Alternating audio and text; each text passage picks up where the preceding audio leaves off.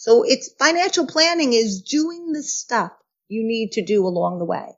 Estate planning, college planning, wedding planning, and of course, the big one, retirement planning. Money is important, but it's not the end all. You need to be able to enjoy your life. You need to have a balance. Hello, everyone. Thanks for joining us on the 52 Weeks of Me podcast. I'm Jacqueline Osborne. And I'm Erica Brooks. This podcast is a platform for men and women to share their challenges and lessons they face throughout their journey toward achieving greater life balance through the 4 pillars of health and, of course, prioritizing the number one asset, you. Amazing. Let's get started. So we were just saying, not sure how to introduce this one. We've got Beth Blecker joining us today, but you might have multiple names because Beth is actually my mother. So hello, Mom. Welcome. We're so happy to have you. To help get us started, can you tell us a little bit about yourself? So hi, I'm Beth Blecker. I am CEO of Eastern Planning, which is a company that I started almost 30 years ago with my now ex-husband, and it's a business that I'm very proud of. So you haven't always been a financial planner. So what did you do prior to starting the business? When I graduated college, I was told that I should be a teacher because a teacher gets married, has children, and then they have vacations when their children have vacations. So I went to college to become a teacher. I was the first person in my family to ever go to college. I got my teaching degree, and lo and behold, there was no jobs. So I spent a year substitute teaching, and while I was substitute teaching, I went to take some courses, and I became an accountant. And I worked as an accountant first on my own as a corporate accountant, and then I went into business with my now ex-husband and was an accountant with him. So let's talk a little bit about why financial planning. You said most women, especially in your generation, did teaching, but definitely did not do accounting. Even today, the number of women financial planners is very low. So why financial planning for you? So I just came back from a broker-dealer conference, and we were told that our broker-dealer, which is quite a large group, has a very high percentage of women financial advisors. Now I'm going to give you a little test. Can you guess the percentage that might be? 15. You're good. 19%. The average amount of women financial planners in industry is 17%. And it's gone up from 14% in the last 2 years. So why did I become a financial advisor? I became an accountant just because I couldn't get a job as a teacher and it seemed a good thing to do. And then as an accountant, we decided working with our clients wasn't really helping them. And when we sent them off to do things with insurance agents or investment people, they really weren't getting the kind of advice we wanted them to have. So we decided that we were going to do financial planning inside the accounting practice. And what we did was we charged a fee for a financial plan. And a financial plan was this little book, and we made it so pretty with a hardcover. It was this beautiful book, and they paid us a fee for this book. And we went from A to Z of all the things that they should do to ensure their financial future. It included saving into a 401k, how much. It included buying insurance if insurance was necessary, how much. And then we'd send them off, and we'd have them come back a year later, and we'd look at what they did. Over 50% of them did nothing. Nothing. They just procrastinated. And then the others that did something did stuff that we looked at and said, well, I don't understand this. So we sent a young couple off to buy $1 million of term life insurance for 20 years because they had 3 children, 5, 3, and newborn. Back then, $1 million was a lot, and it was inexpensive.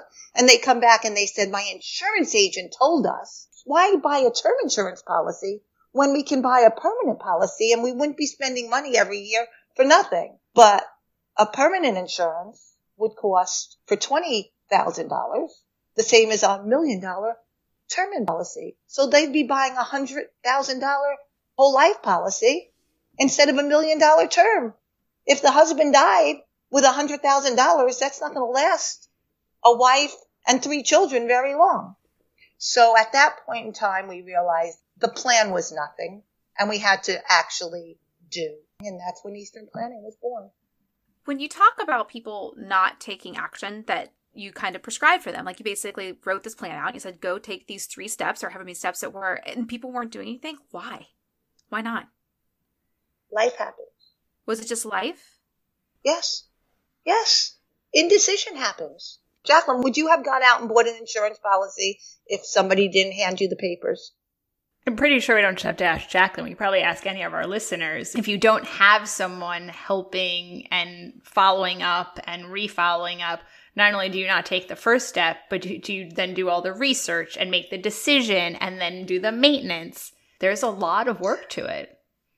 Yeah. How many people have a 401k and they put their money in every month, it gets taken out, and they don't even have the slightest idea what it's invested in? They never looked. It was just picked sometime when they first set up, and then they've never readjusted it. I had one case where a couple came in, they were in their 40s. This is typical, and I'm not going to use man and woman because today it doesn't really matter. So the lower earning spouse had a 403b, and the higher earning spouse had a 401k. But the higher earning spouse's money was the money that was used to live. And the lower earning spouse was the money that was used to save. So they set up her 403b. They put their maximum contribution into the 403b and nothing into the other spouse's 401k. And I looked at the 403b. The 403b doesn't match. The 401k does. So they were losing the 6% match. They lost it because they were putting it all in the 403b. Without ever thinking. Nobody said to them. The first thing we did was switch to put 6% in his. Lower hers. But now they got double the 6%. Here's a good segue into a next question, because I realize and probably because I've grown up with Eastern Planning as the daughter. So to me, this might be so commonplace, but what is financial planning? So there's a lot of different answers to what is financial planning. So I'm going to tell you what I've decided financial planning is. Financial planning isn't a software program that you put the answers in and it prints out this whole book, all this paper, and you put it together and say, here's your financial plan. I don't believe in that. Financial planning, to me, is making sure that the things you need along the way are done. An example, estate planning. When I have clients come in to my office, and I'll look at their will. And now these people are 60, 65, and their will was made when they still had to have guardians for their children. Their life has changed. This is not an up-to-date will. So I asked them, do they have a healthcare proxy? A healthcare proxy is so important. So you need to have healthcare proxies for yourself. You need to have healthcare proxies for your parents. And once your child turns 18, you need to have a healthcare proxy for your child. When they go off to college, if you don't have a healthcare proxy, the hospital's not going to call you when they're in the hospital because they drank too much. They're not going to call you. But if you're their healthcare proxy, you can get the information. The other thing you need to have is a power of attorney. So it's financial planning is doing the stuff you need to do along the way. Estate planning, college planning, wedding planning, and of course, the big one, retirement planning. But sometimes it's saving for a house, having an emergency fund, all these things along the way, and they change. So you just wrote a book. I was just earlier holding up a copy. Not money, it's your life. You introduced a concept about life planning versus financial planning. Thought that would be a good place to start. What is the difference? So many financial advisors get paid by the amount of money that they manage, as do I. So my goal might be to manage more and more and more money because then I'll get paid more and more and more money. But I'm also a fiduciary, so I need to worry about my client. And you need to save enough money. If you don't have enough money, you really may not be able to have the kind of life you're planning on having. So if anybody says, nah, money's not important, money is important, but it's not the end all. You need to be able to enjoy your life. You need to have a balance. You can't just say, okay, now I'm making money and I have to save all this money, and so I'm not going to do anything until the day I retire. I'm going to save. I can't go on any trips. I can't buy any new things. I can't do anything. And I keep saving, and then I'll be able to retire. And now maybe I can retire at 50 instead of at 60. What about your life until you're 50? You need to have some life. You can't just put off your life till the end of the rainbow. God forbid something happens to you and you don't get to that end of the rainbow, right? The goal is balance. It's setting up a plan, knowing how you can save, and knowing that if you have something special happening, you can do it. You can buy it. But you don't disrail your whole retirement just to live this enjoyable life. Again, balance. The same thing happens in retirement. One of the biggest problems my clients have in retirement is that they're savers. And they've always saved, and they've always seen their money grow. Well, maybe not always. There are times when your money falls, but then it grows again. So they like the saving. They like looking at their account value, and they like it going up. But now you're retired. And the whole reason you got this big pile of money was to use it in retirement. If you don't have a pension, which a lot of people don't have pensions anymore, then you need to live on this pile of money. And the biggest problem savers have is spending money they've saved. And so part of what I have to do is tell people what they can spend. Because the biggest fear in retirement, no matter how rich you are, is running out of money. I don't want to have more life than money. I never want to move in with my children. I hear that all the time. I don't mind it, Jacqueline. You can keep me a room. I can give my children as much as I can, but don't tell me at the other end that they're going to have to support me. They fear spending their money. So I feel my job is to help them spend their money, to enjoy their life. That's what they work so hard for, but not too much, because you have to keep them with enough money so that they never run out of money. That's the goal. I think it's interesting, I'm listening to you kind of talk about different things and different ways to achieve this balance. I'm thinking about a lot of my friends, and we all have different roles that we play in our relationships, in our households, even in our jobs when it comes to money. Some are more active than others. Some are more knowledgeable than others. Some are like running their own little, side experiment to see what happens if they invest in Bitcoin or whatever else it may be. They're just kind of playing and learning, right? But if you are, getting started and you're realizing that maybe you haven't been paying enough attention to retirement or investments or the management of your money, where do you look first? What's the first step in kind of getting healthy again when it comes to finances? One of the things is debt. There's good debt and there's bad debt. And we all know what bad debt is. Credit cards. Credit cards can kill you because their interest rate is so hard. So one of the first things you have to do is get rid of credit card debt. There's a couple of ways of doing it. When my younger clients come into me, and if they have credit card debt, the first thing we have to do is we have to get a credit card that has no debt on it, zero balance. Because credit cards trick you. If you have a credit card that has a balance on it and then you charge again, the day you charge is the day you start paying interest. So you think you have 30 days to pay. You do if you have a zero balance credit card. No interest. You pay it off after 30 days. You go out because there's a sale. I have to buy this now because it's on sale. But your credit card is charging you 21% interest from the day you bought it. You just lost your sale. Why did you buy it? So you have to have a credit card that you always pay it off. That's why I'm a big believer in American Express, the one that doesn't let you hold the balance. You get a card. You only charge on it what you know you can afford to pay, and you pay it, and then you gradually pay off the other card. Now, hopefully you have good enough credit that you can get a 0%, and you set up a time. I have 18 months, 0%, and I have this much I owe. This is how much money I'm going to pay a month. Credit card debt kills you. So the first thing anyone has to do is get rid of credit card debt. Other debt, not necessarily so bad, but you have to look at the interest rate.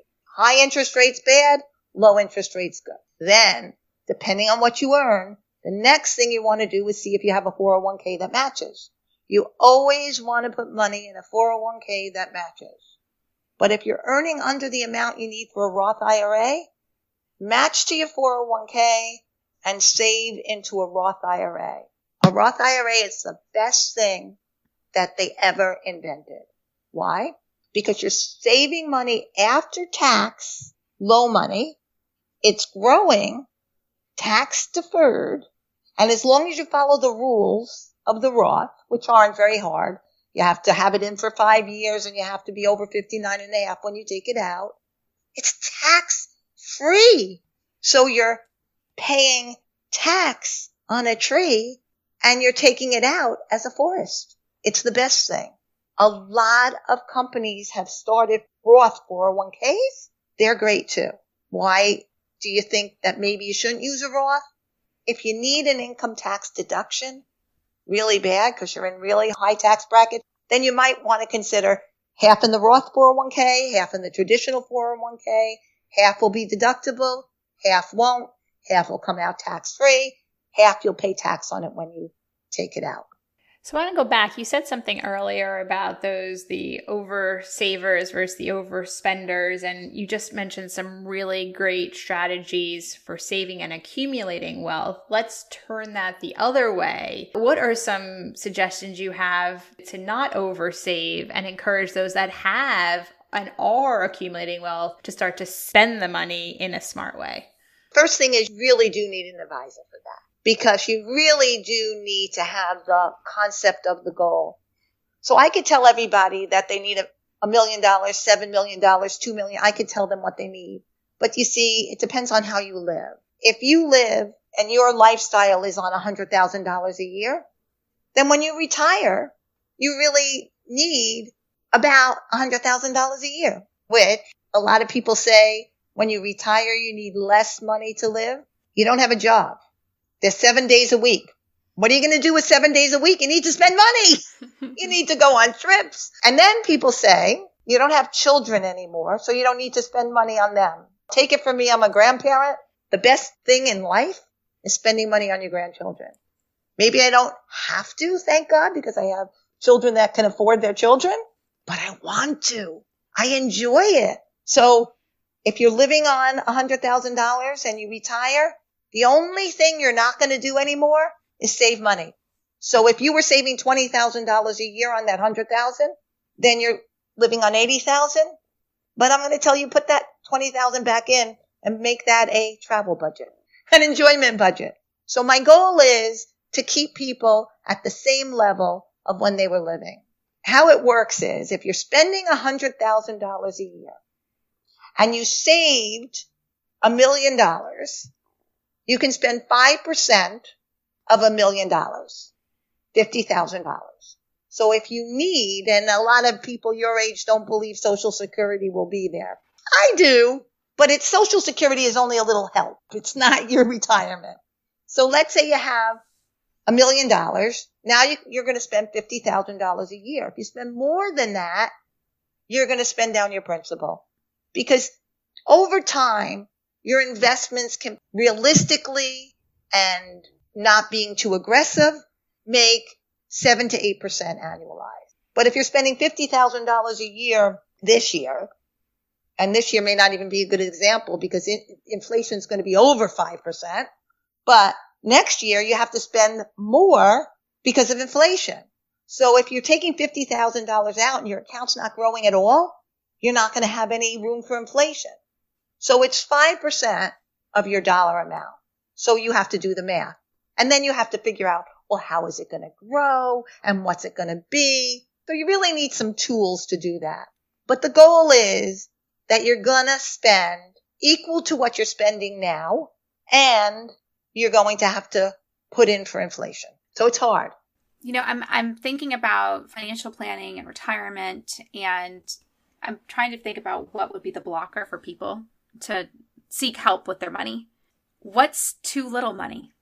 It's a big problem. Unfortunately, most financial advisors get paid by investments, annuities, insurance, products, right? Mm-hmm. Mm-hmm. So the answer really is, if you're working with somebody who's taking small accounts, what are they doing? Are they selling you something to make bigger monies? So it's hard for somebody with a smaller account. In that case, typically I say if they have a plan at work, the plan at work is the best option because you can put any amount of money in your plan at work and they're going to help you. So that's the best option. I handle all my clients' children and grandchildren, and they can have any amount of money because we consider family money. So maybe your parents have a good financial advisor and you might consider asking them to help you. You need to do your research. Let's face it, today with internet, it's so easy to do your research. You have to make sure that the advisor is not selling product. You have to make sure the advisor is not trying to get a lot of commissions. And you have to see what the products are and see if they're right for you. And it's not just the product that they sell. Piggybacking off of Erica's question, one of the areas that I can only assume, and I suspect I probably have this with some experience, but it's not just we don't have enough money, but another one, especially for females, is, oh, my husband manages that. I think it's worth asking the question, and, depending where you go with this, a little bit of your own personal experience. You've talked about ex-husband a few times. What do you say to those, oh, my husband's got this? It's not just my husband's got it. There's a financial person in each marriage, and sometimes it's the woman. It's not necessarily the husband. There's a financial partner and somebody who doesn't care at all about money. Sometimes neither one really care, but there's usually one that steps up for finances. I have to meet with both spouses. If both spouses don't come in, they're not my client. And especially when it's the woman, because it is the woman that says, well, my husband handles it, my husband handles it, my husband handles it. And I will say to them, but what if your husband's not here? What are you going to do? Just listen. You don't have to handle anything. Just get an understanding. Just be involved. Let him handle it, but no, understand. And that's true with both parties. It's important for both parties to know. And once they're sitting at the table, you'd be surprised how much the non-financial person gets involved. Maybe not in the actual investment decisions, but in all the goals. And risk tolerance. And this is a man-woman thing. Men are much more aggressive saving than women. Women are like, well, what if I lose it? My children. Men are like, yeah, let's go. We'll put it all on this one because it should do really well. So understanding the risk tolerance between the two of them and making them understand each other's risk tolerance and give a little to each one is also crucial. I was chuckling when you asked that because I actually use the my husband handles the finances excuse with every telemarketer that ever calls me. It is not true, but whenever anyone's like, hey, I'm selling something, I'm like, great. You'll have to call back and talk to my husband because he handles the finances. But one of the things I think is really interesting is that even women that say that, they're missing a big point of their responsibility, which is that most women in the household, again, this is totally gender norms, we make the buying decisions. We're the one choosing the grocery brands we buy, where we shop, what clothes the kids are wearing. Generally speaking, those decisions fall on the women. And just like when we spoke with Eve and the fair play, that invisible work falling on women mean that we are the ones that are spending, whether or not we're acknowledging it. We're making those decisions every day about, am I buying the generic brand of Tylenol or am I buying Tylenol? And, those sort of things that they come into play. They're all, at the end of the day, decisions about money. But women second guess themselves. But when I'm doing workshops, and I was doing couples workshops or men and women workshops, it's amazing how many men ask the questions and how many women just sit there. And I decided that I needed to do women-only workshops. A lot of times they just think that they have stupid questions. Oh, everybody's going to think I don't understand. And they use the word stupid questions. There are no stupid questions. A question that you're thinking of, I can guarantee there's at least one other person that wants to get the answer to that question. A lot of women will second guess themselves, and a lot of men, and this is really a gender issue, but it's true. A lot of men in finance will not. And so it's very, very important to have both parties at the table and let both parties speak. So I hate to do it. And again, it just shows how fun these conversations are. But we are just about out of time. So I'm going to take us to our wrap up. If you can recommend one book or one piece of advice, what would it be? So I want to say the one book is probably my book. It's not just money, it's your life. But no, it's really one piece of advice. It's never too early to start saving, and it's never too late. If you're not saving now, go to your company and get enrolled in that plan. Go to Vanguard and get a Roth IRA. Vanguard's a no-load, no-fee mutual fund company. Just get investing. And personally, I think it's a good job if you get some help. How can people find you and get some information about financial planning, including your book? I have a website, and the website is easternplanning.com, and we have a lot of information. I'm on LinkedIn, both Beth Blecker and Eastern Planning. If you connect to me on LinkedIn, I'm always sending out information. Sometimes it's on Halloween cookies, but I'm always sending out information. Excellent. Well, thank you again so much. We've been talking about doing this probably since before the podcast even existed. So it's great to have you. Erica's shaking her head because we have. But seriously, truly, it was so great. It was so great to have you. And hopefully the guests will take advantage of your website and take a look into your book. Thank you. Thank you. Thank you. Bye. Bye. Bye. Thank you all for joining us today. We hope you enjoyed listening to us as much as we enjoy participating in the conversation. Now your homework is to be sure to like, subscribe, and let us know what you thought about today's discussion. And of course, find us online, 52weeksofme.net with the number 5 and the number 2, and at Instagram at 52weeksofme spelled out. Again, we love emails, so email us at 52weeksofme spelled out @gmail.com. We look forward to hearing from you all soon. Bye!